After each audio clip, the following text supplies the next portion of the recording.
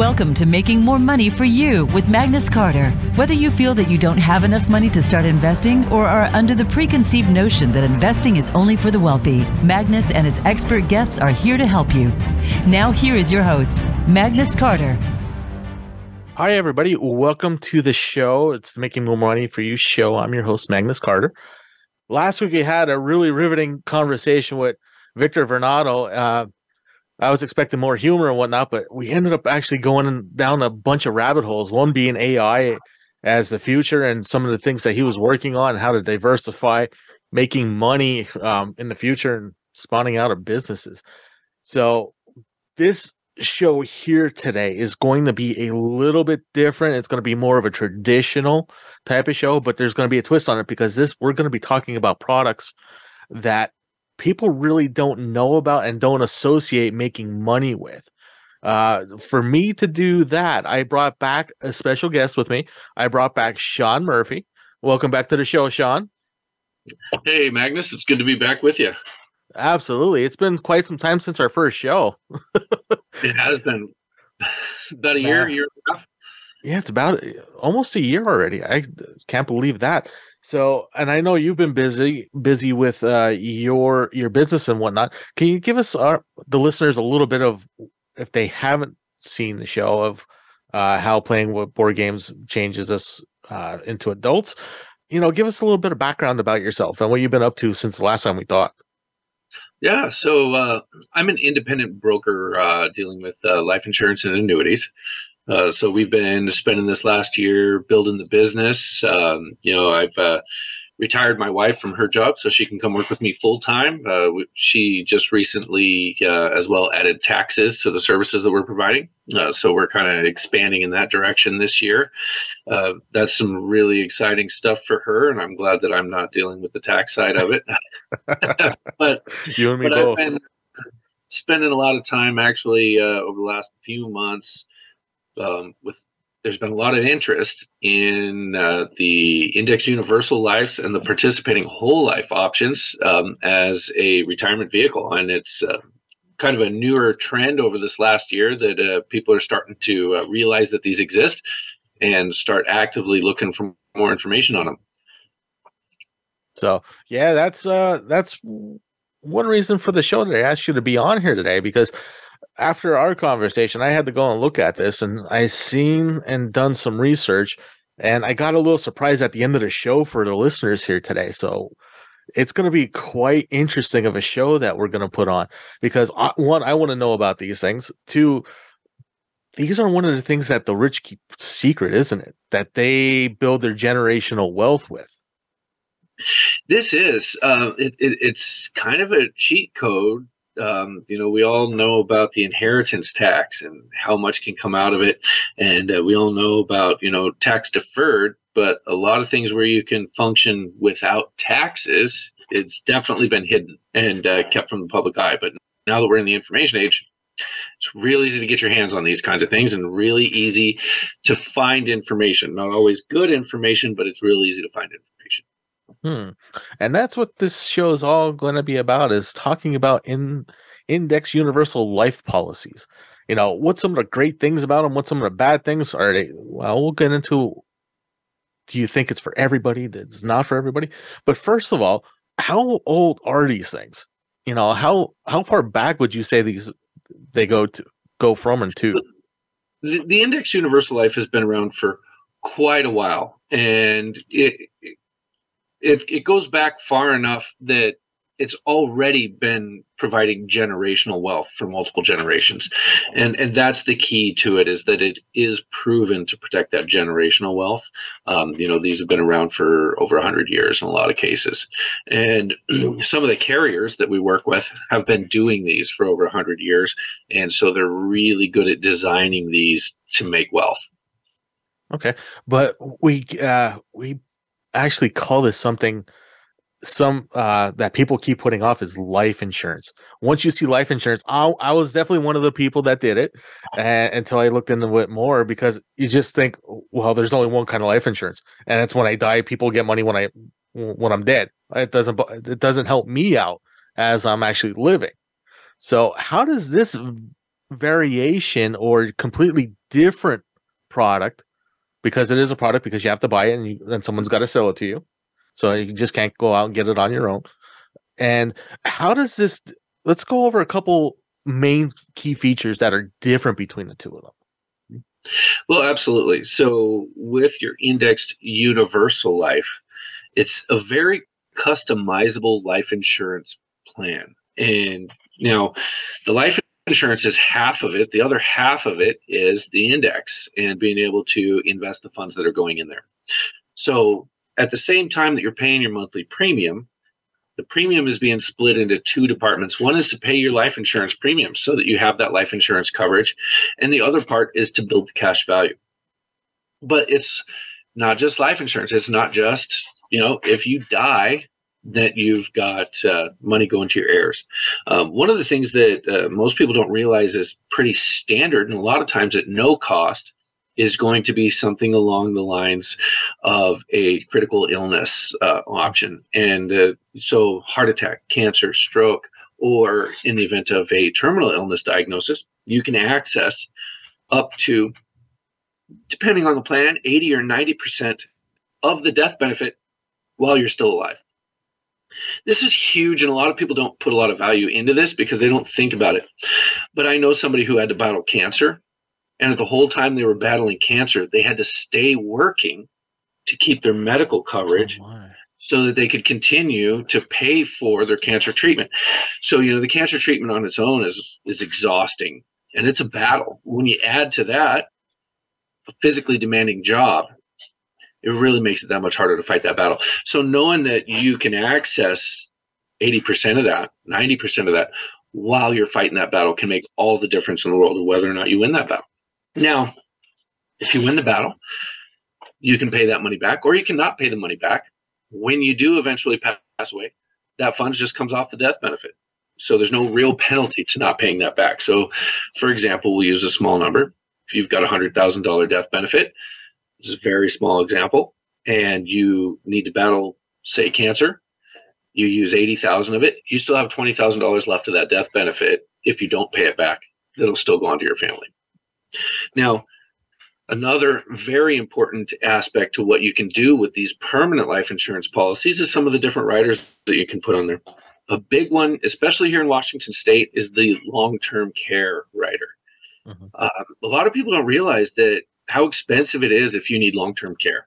And long-term care, typically, if you go into a situation where you need it for about 3 years, and it can cost you $10,000 a month easily.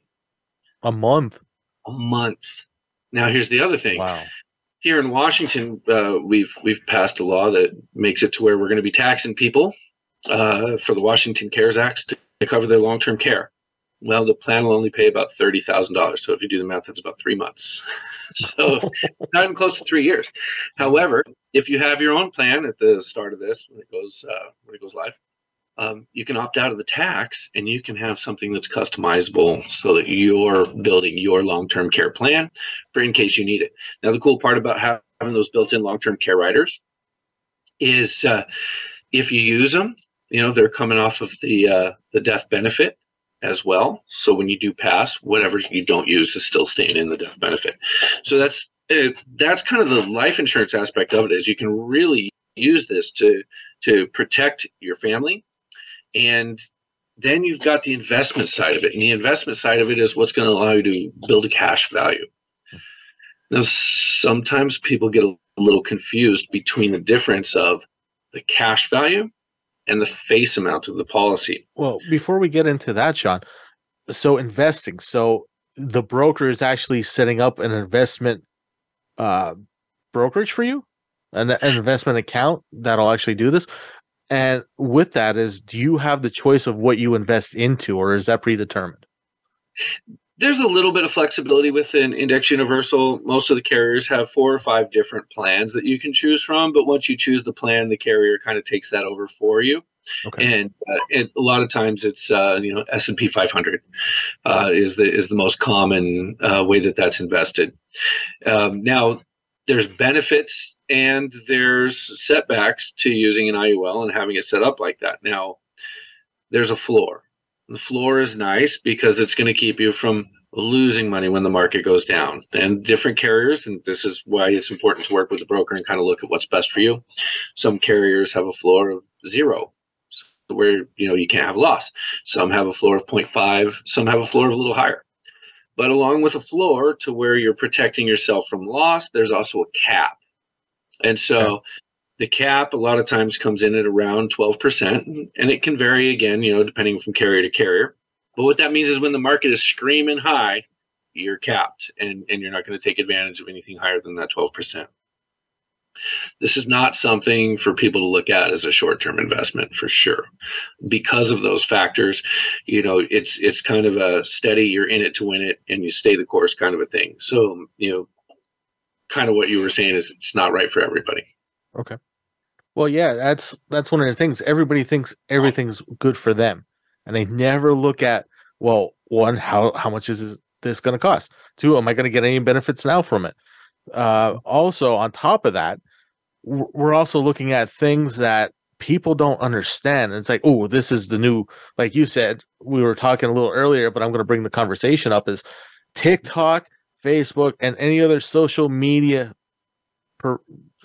platform out there will give you something to say, oh, this is the new shiny sparkly thing, but they won't give you the downfalls of it. They don't go through if you will make money on it. All you see is a person that's possibly getting paid and endorsed to give that to you. It's like, oh, well, okay, well, we have this and we have that, but they got paid for it, whether they're doing it or not. That's regardless of the situation. So we need to, everybody out there, please be aware of that. I will get flack on that, and I really don't care, because it's not their money that they're investing with this. It's your money.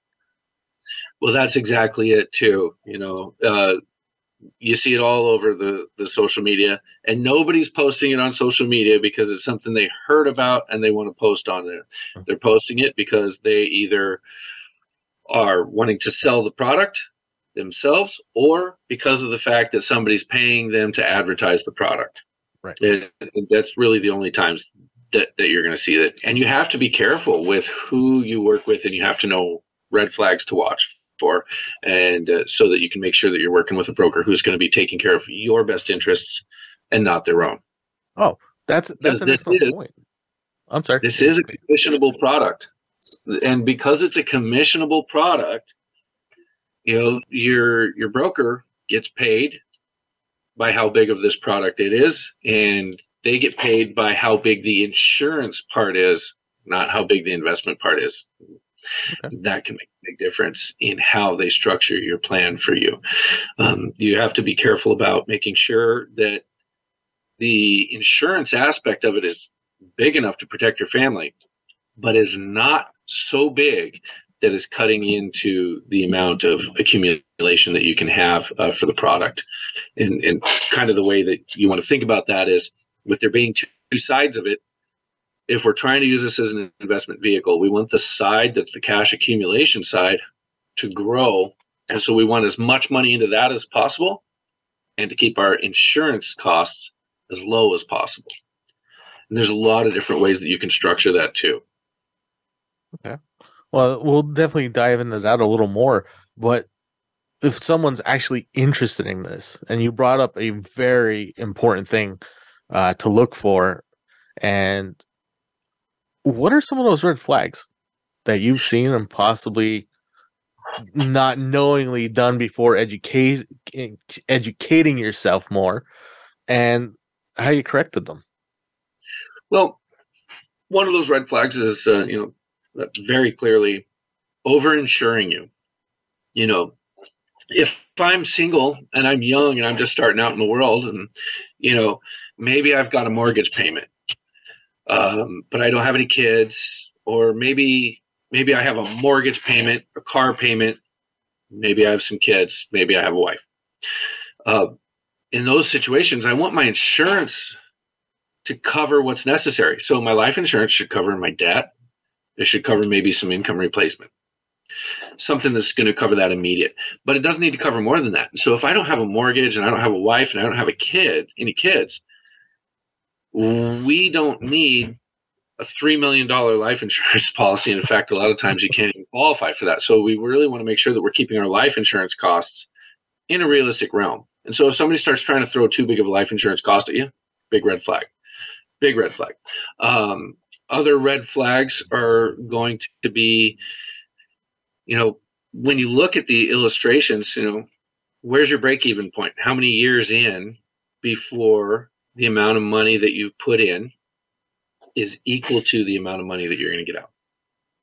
And that's something that's easily manipulated so that you can make sure that you've got a good break-even point. And typically you want that break-even point to be around year 6 or 7. And that's kind of, if you see anything further out than that, then that policy is not designed to accumulate wealth. Another thing to look at with IULs is sometimes the IUL is not designed for cash accumulation at all. It's just designed to be a permanent policy. And so what you're going to see in that is you're going to see a really low premium payment compared to a wealth building IUL, because what's happening is they're just making the premium payment high enough that as you get older and your cost of insurance goes up, because as you get older, it costs more to keep you insured for life insurance. Right. You're front loading those payments. So your premium is higher than your cost of insurance at the start, and it's building enough cash value that when you tip over that scale and now your insurance costs are higher, it starts pulling from that cash value. And as it's pulling from that cash value, it's only doing it to keep that policy in effect. And a lot of times it'll just keep that policy in effect, until age 90 or 120. And it depends on, once again, how you structure those payments. So you do have to really spend some time looking at those numbers, actually. And I know the illustrations can be daunting at first, but if you have an agent who's willing to sit down with you and really not let you go forward until you understand what's going on in those, it's going to make a huge difference, because you're going to see, okay, this is where my break-even point is. This is where I'm going to be at age 65. And then you can have a good conversation with your agent about the other wonderful things you can do with the investment side that we'll get into in a little bit. But red flags are definitely over-insuring you. Looking at a premium payment that's too small.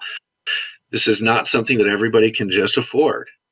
You have to make sure that when you're setting this up, you're considering a premium payment that you can continue making until you're ready to retire. So you really want to make sure, this isn't like a 401k, like you can just, throw in $50 a week or $100 a week and expect it to perform. You have to be very intentional with how you set these up. And so, if you get somebody who's sitting down with you and kind of going through it too fast to where you're not understanding things, it's another big red flag.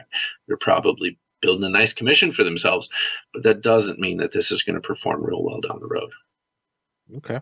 Now, these products, you mentioned a couple of them as we're talking here, but what is kind of comparable, and what do, when people start looking for this type of investment, generally confuse them with?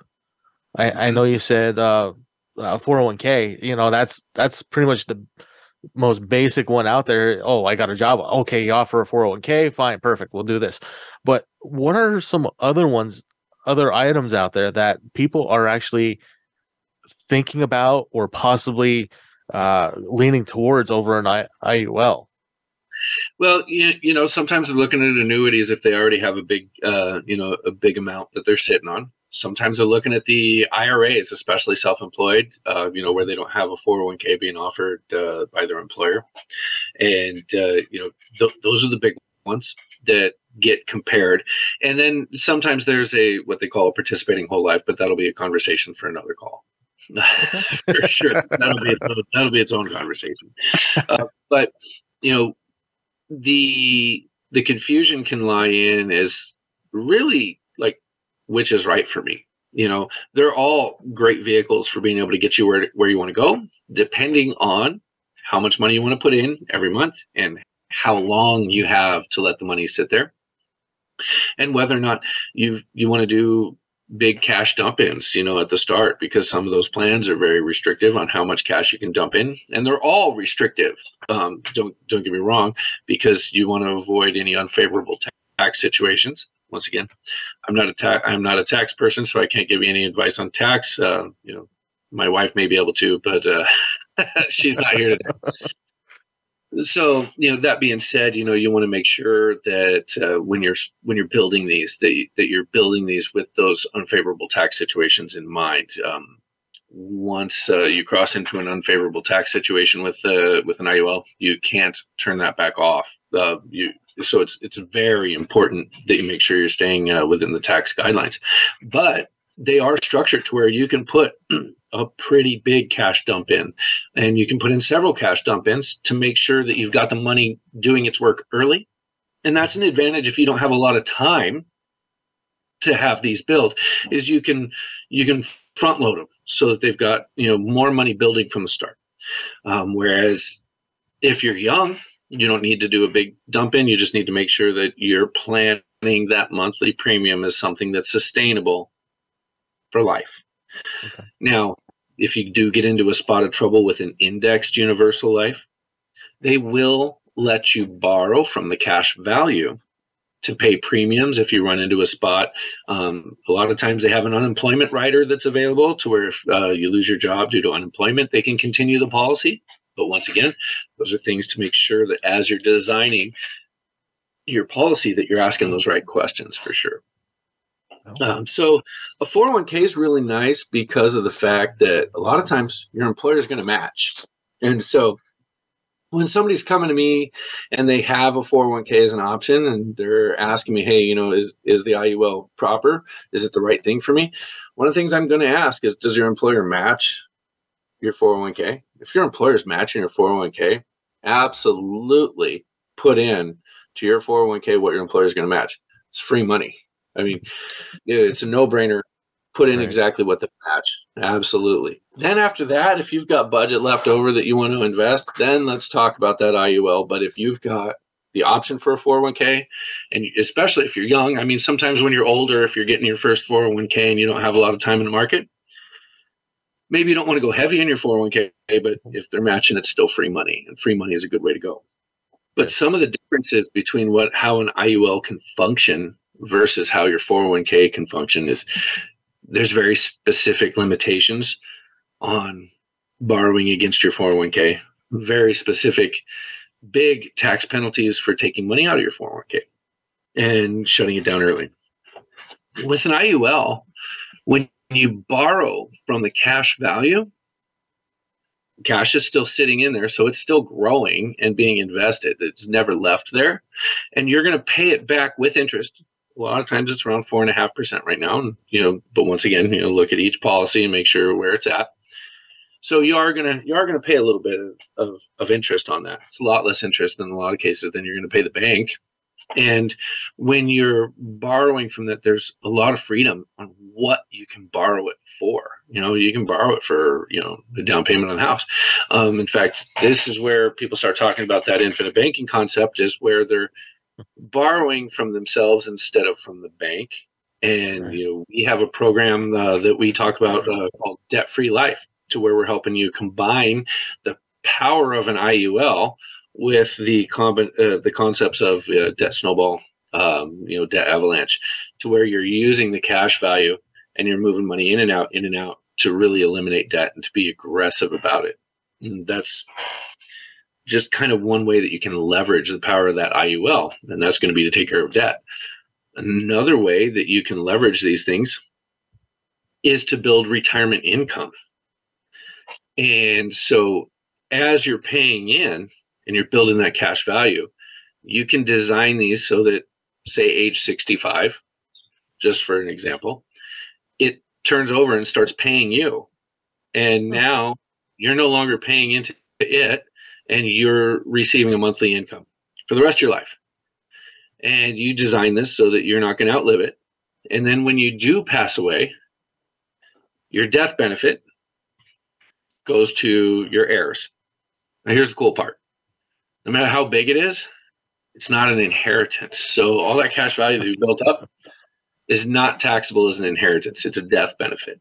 And this is what makes it so attractive, is the fact that you've got this cash accumulation vehicle and you've got this money sitting in there, you can borrow from it, you can put money in and out, and you're building that cash value. The cash value can drive up your death benefit. You have an increasing death benefit. As that death benefit goes up, so does the amount that you're able to pass on to your heirs, tax-free. It's huge selling point to that. Huge. Wow. No federal government or local government, no money. Nobody's getting the money except for the people you assign to it. Now, there are government entities that are trying to change that rule. So that's something to keep an eye on as time goes by. But yeah, it's every time that the government's tried to change that, it's been shut down. Now, this kind of a thing is so reliable that banks invest heavily into IULs. And if the bank is investing in it, it's probably doing pretty good. It might be something to look into. But once again, it's not always right for everybody. So you do want to have a really good conversation with your broker, a trusted advisor, for sure. Wow. And honestly, Sean, we talked about a lot of things about IULs, index universal life policies, in the first half of the show. I can't wait to see what we're going to get into in the second half of the show, because we are actually halfway through. So we are going to take a break. Also, please, if you're listening now live, there is a phone number that will be brought up when coming back to the show.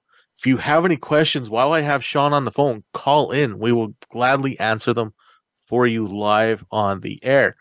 But for the moment, we are going to take a quick break, and we will be right back.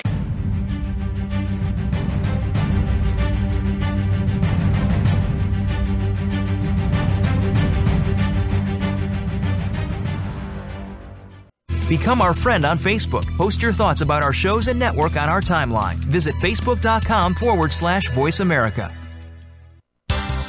The latest business information is made simple with the Voice America Business Network.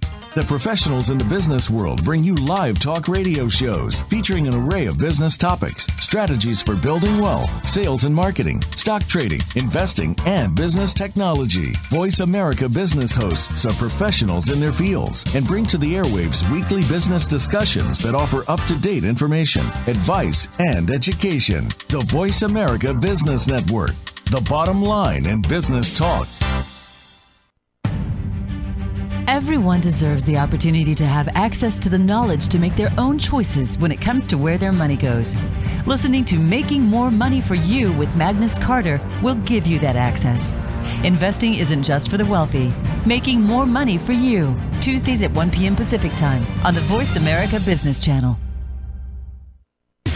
Voice America programs are now available on your favorite connected device, including Amazon, Alexa, and Google Home. Through streams with Apple Podcasts, TuneIn, and iHeartRadio, listening to your favorite show is as easy as saying the show name followed by the word podcast. Hey, Alexa, play Finding Your Frequency podcast. If that doesn't work, try adding on TuneIn or on iHeartRadio or on Apple Podcasts. When it comes to business, you'll find the experts here. Voice America Business Network.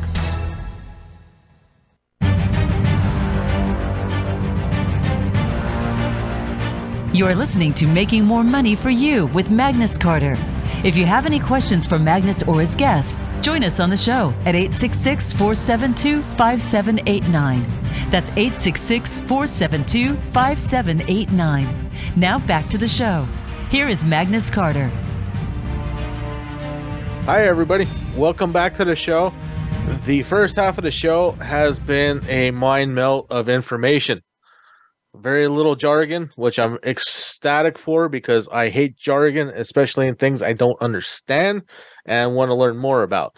So to help me debunk the jargon, I have brought back Sean Murphy. He is a professional insurance broker with his own company, and he was on the show before. And I was glad to have him back, especially about this topic. Sean, welcome back, man. Oh, it's good to be here with you, man. It's been crazy. The first half of the show gone in a blink, and all the information that we spewed out is mind blowing. And even with that being said, we've really just kind of touched on kind of the surface of the subject. There's a lot of things that you can do, and having somebody really get in there with you to design these specifically for you is super important. Super important. Not something that you want to go try to set up on your own. There's definitely something that you want to have a set of eyes, maybe two sets of eyes on, to make sure you're really designing this properly for you, if this is the right direction for you. Absolutely.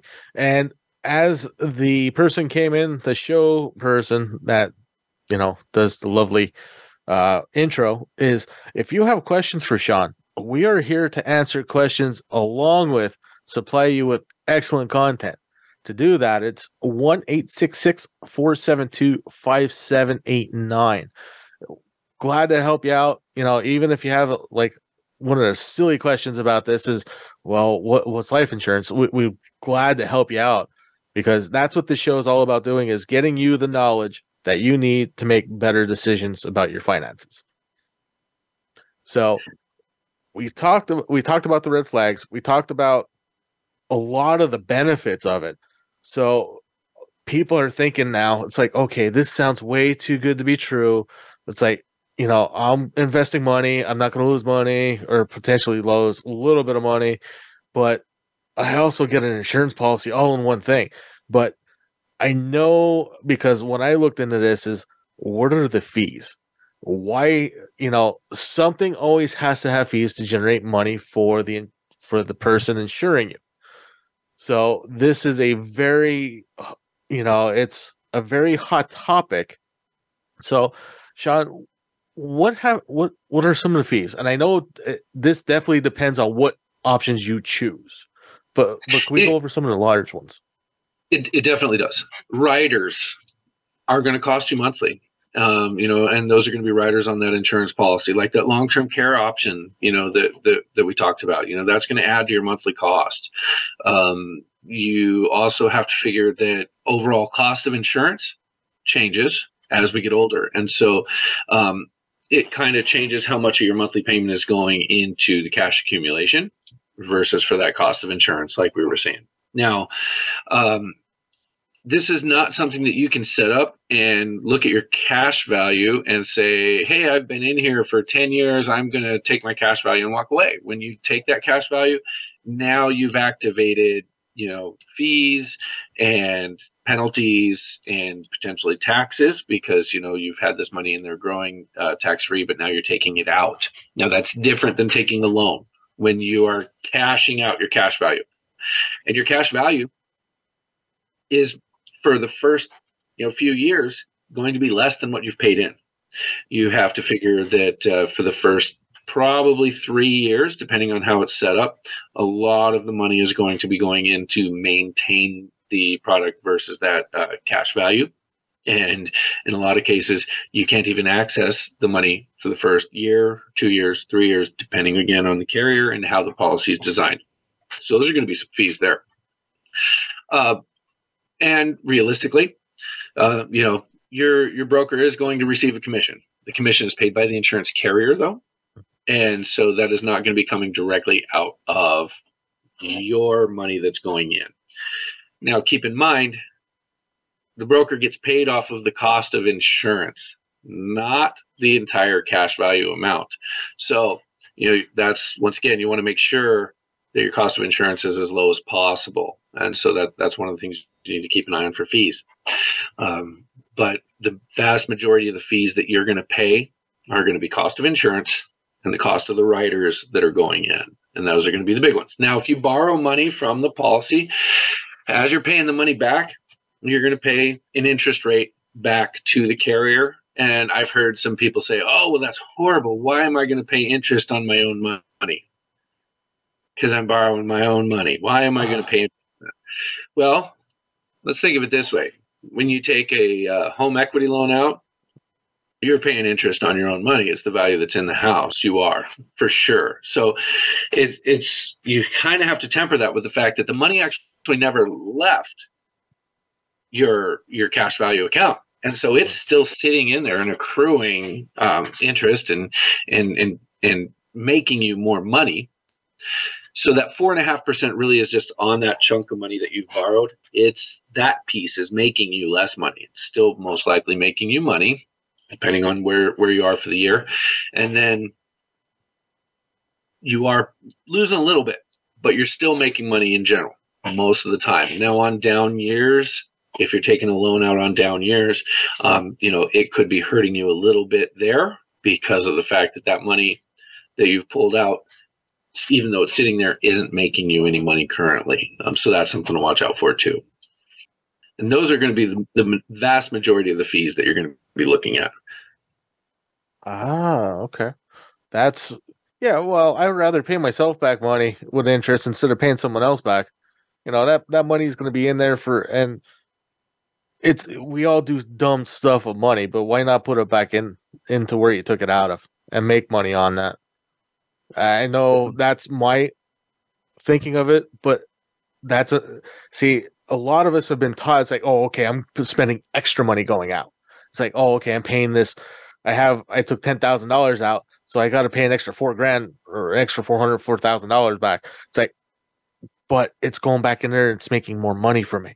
It's like now I can take out $15,000 the next time around. Well, and if I took out that $10,000 to pay off a $10,000 car loan that's at 6.5%, say it's at 6.5%, now I'm paying that back to myself at 4.5%. I'm actually doing 2% better on that loan. And then that's a loan payment that I'm no longer making. So I can take that loan payment and I can dump an additional amount into my IUL to pay the debt back. And the interest might not go into that 401k, but the payment that you're making on the loan goes into the cash value again. So it's actually increasing the speed at which your cash value goes up by making those loan payments back to the policy. Oh, and on top of that, everyone, that also increases your credit score because you're paying off debt faster. It also hurts your credit score for a very short time because you paid it off so fast and you're not making monthly payments, which people want and the banks want to see. And on top of that, the overall thing is you get a lesser percentage of interest paid over time when you keep doing these things. Soon you start off at 10%, you go down to 6%, you go down to 2%. Then you're starting to qualify for one, those black cards. Two, you're getting those 0% financing offers. And then you're seeing all these extra junk things come in the mail. And people want to give you money because they think they can get you in debt. Well, and then you're got a cash value enough down the road that you're borrowing from yourself for everything. And so you're not really that concerned about your credit score because they're not going to ask you your credit score and it's not going to affect your interest rate when you're borrowing from your IUL. Exactly. But if you're going to buy that new house, that's $150,000, $175,000. It makes you awfully good now to get you that one, and less hurdles, less wait times, less paperwork going through. You're going to have banks lining up to service you. And sometimes people are looking at these things to cover all kinds of potential debt and future debt. If you've got some kids and you're building that cash value in your IUL, when they're getting ready to go to college, do you want them to take out a government loan for college that they're going to be paying on forever with a crazy interest rate? Or do you want to kind of take it out of the cash value that you've accumulated up on your policy that you've built? And that kind of brings me to another thing that you can do when you're structuring these. Sometimes people tell me, well, I'm too old or my health isn't good enough to qualify for one of these. Well, if you have kids, you can use your kids as the insured and you're the policy owner and you're the policy payer. And so it's all going to be structured around your child being the one who's insured. And a lot of times if your health isn't that great or you're too old, you can start doing that. And then when your child gets old enough, you can transfer ownership of the policy to them. So they've been the insured the whole time. Now you've transferred ownership of the policy over to them, and you've started them off on a head start towards their retirement goals. Wow. That's impressive and very futuristic thinking there and generation thinking, which is amazing. That's one of the major things that I like about these things and started wanting to do some research on it. But we talked about the investment side. We talked about the fees and whatnot. what's the differences now? This product here has two things in it: an investing and a life policy. So if I get one of these, do I really need separate life insurance? Well, that is really going to depend on some of your goals and your debt structure. Sometimes when you set one of these up, you're going to set it up with an initial death benefit that's going to do more than enough to cover your life insurance needs, and keep it within a good realm as far as, what your insurance costs are. Sometimes you're going to run one of these and then you're going to run a term life on the side, because term options are a very cost-effective way to get a good amount of coverage. A lot of policies will offer an accidental death rider that's attached to them, which, in the event of an accidental death, may double the death benefit or give you an increase in the death benefit. But also speak with your broker. Maybe it's going to be more cost-effective to have your accidental death as its own separate policy sitting on the side. And sometimes those accidental deaths, I know one carrier that I know two carriers actually that with their accidental death option, they can put a disability income replacement rider onto the accidental death and have that very cost effective. Wow. And one of those with a return of premium rider on it, where we've got that in place for 30 years. And at the end of 30 years, you're getting everything back, but it's not such a huge amount of money that, you should have been investing that into your cash value. It makes a big difference.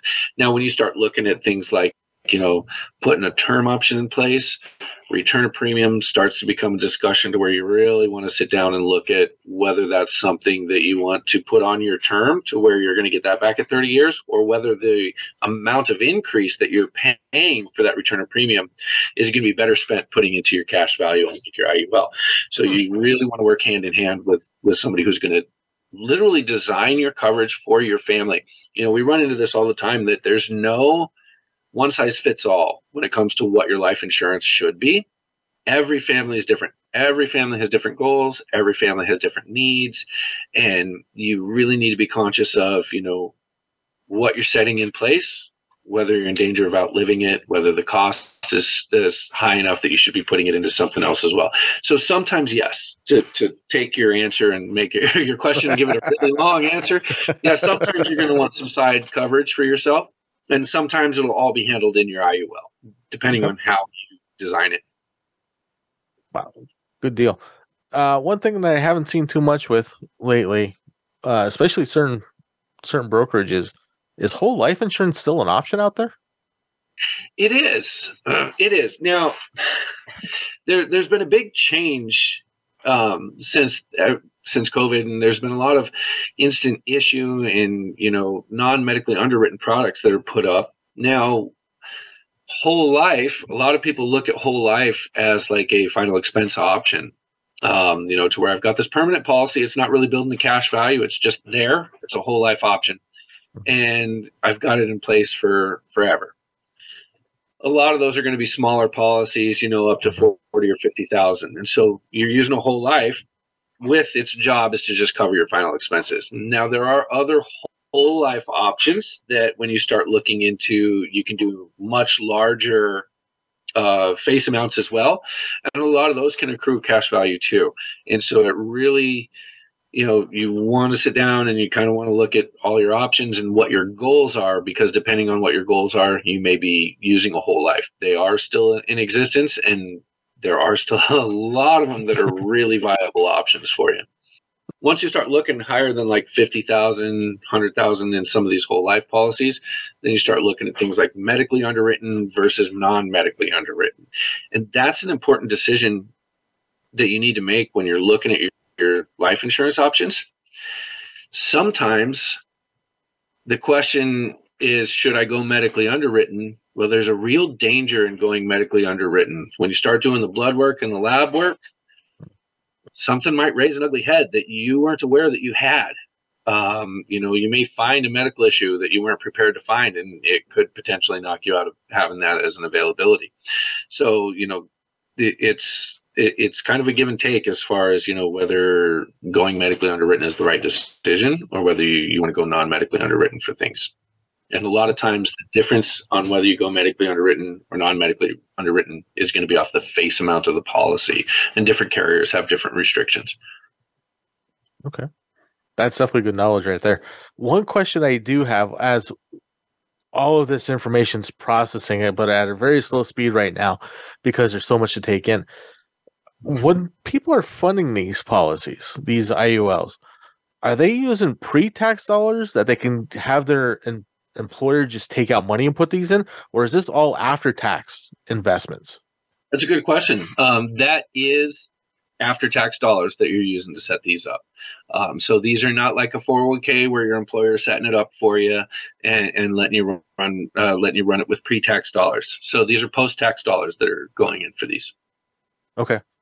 That's because I'm like, when we were talking about the 401k and the matching and whatnot, that just sparked one of those questions. Is like, and then we ran out of time at the beginning. It's like, oh wait, that question came back. It's like, I need this answered because I know someone out there is like, well, maybe I can get it taken out, but we can't do that. So no, and these aren't something that your employer is going to come to you and say, hey, we've got this as a benefit option. It's definitely something that you've got to be intentional about seeking out for yourself and finding out whether or not it's right for you and your family. Okay, awesome. That's because like we said before, this was very not well known until the information age came about. And we're talking, it's like, well, people have been doing this for over 100 years now, and they're passing down their wealth and whatnot for the generations. So honestly, anybody can do this as long as they're willing to take the time to set it up with someone. Right. And you want to make sure that, you have enough coming in to be able to support one of these. Like I said, long term. This isn't something we're going to set up for 15 years and it's going to go away. This isn't something you're going to set up for 20 years and it's going to go away.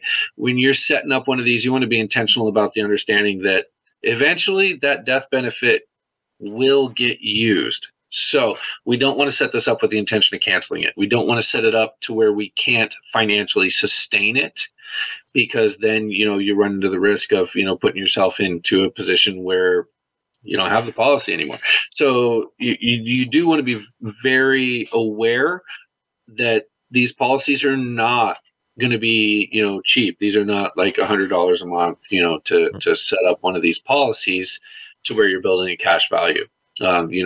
You really want to make sure that you're structuring these so that you can be effective building that cash value. So you do want to put a sizable chunk designated for this each month. Now you can always, add extra, and they do have some flexibility in the payments. If you hit a rough spot, they have a minimum that you can run. But the danger is if you run at the minimum too long, well, the cost of insurance goes up, and that eats out of your cash value, and your policy could end up lapsing because you at some point will no longer have the cash value to sustain the cost of insurance. So that is a very, very real danger if you don't think long term with how you're structuring your budget for these. And you do have to take these times anything's possible now. We've seen that. We've all been shut in. We've been let loose. We've tried to get control multiple times of control.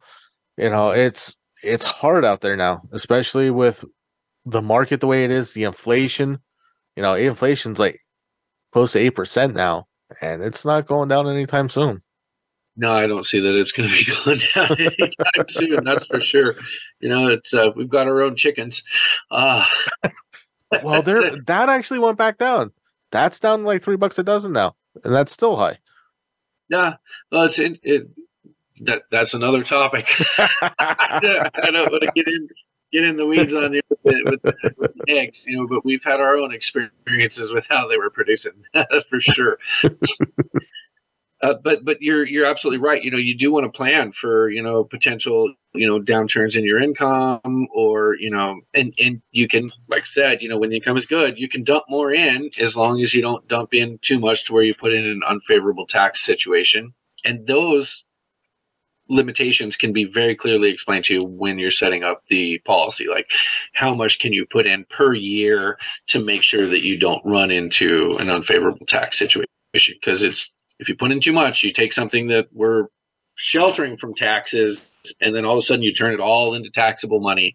And that is to be avoided at Anything like that's the biggest thing to avoid is we don't want to put you into an unfavorable tax situation. Well, to stop that, and if they hit their thresholds, is it possible to open another IUL to do that? Well, you could, but if you designed it properly at the start and you're thinking about, like what's going to be like, a big cash dump in consideration for you, you can structure it to accommodate those down the road. You can be very, very specific about how you're setting it up. And once again, we could go into that, but I'm going to need to start pulling up illustrations for you, and we don't have. We don't have the time for that today. I know you're trying to get back on the show later, so we'll actually just try to do that again. And I've just been told we have 4 minutes left. So yeah. So once we start pulling up spreadsheets and getting into numbers, then I'm going to have to grab my pocket protector and glasses, and we'll start drawing. But you can very easily make sure that while you're having that conversation with who's helping you set up that plan, that you're talking about like down the road, like what's your potential for being able to do a cash dump in if you need to do a cash dump in down the road for sure. And this product here is supposed to diversify your portfolio as well. Yes. It's supposed to be an extra thing in there to shelter yourself in case one of your portfolio items takes a tank. You have more eggs outside in another basket, so to speak. Well, and another thing too, when you do start drawing the income off this down the road, the income that you're drawing off this won't mess with your Social Security. That's a huge thing there too. You can still collect your Social Security and draw your income off these down the road, and it's not going to put you into an unfavorable situation with your Social Security. It's not going to jeopardize that. Oh, cool. Because you're taking it as a loan. You're not taking it as income. Always something to look at. So, Sean, because that income is a loan, none of it's taxable when you're living off it in your retirement years. You're not paying income taxes on it because it's a loan. Cool. That is, we're going to end up on that one.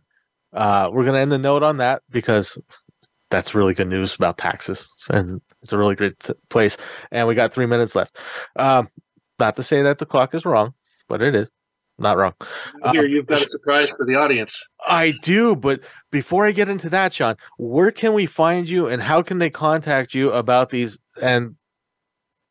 products in case they want to start investing this and get more information out of it? Absolutely. So you can call us directly at 206-291-5218, or you can find us on the internet at sfgmurphy.com. That would be sfgmurphy.com. And from there, we have direct booking links. You can find a time to be able to sit down and chat with us. There's also, various other ways to contact us through that website. And you can even do a little bit of preliminary educating yourself on our website as well to get some information before we sit down. Okay, awesome. Now for the very interesting news for the listeners out there. I wrote a book about this that doesn't have the jargon, and it's published today on Amazon. The ebook is available it sells for 99 cents right now. Paperback is soon to come. But since my listeners and I had Sean on this call to help promote this book, I've done something really crazy about this, but I need some help from the listeners.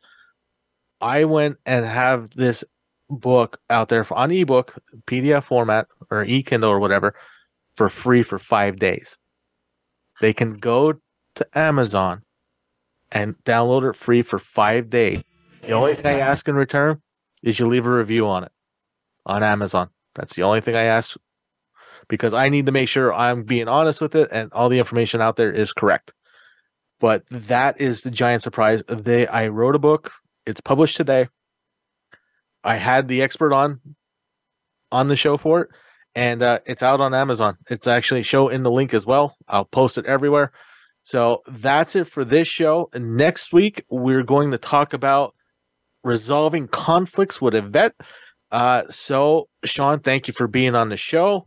Thanks for having me. It's a wonderful time as always. Everybody have a safe week. If it's snowing out there, be careful in the snow. If it's sunny out there, get outside and enjoy it, because I'm kind of jealous about it. Until next week, have a great week.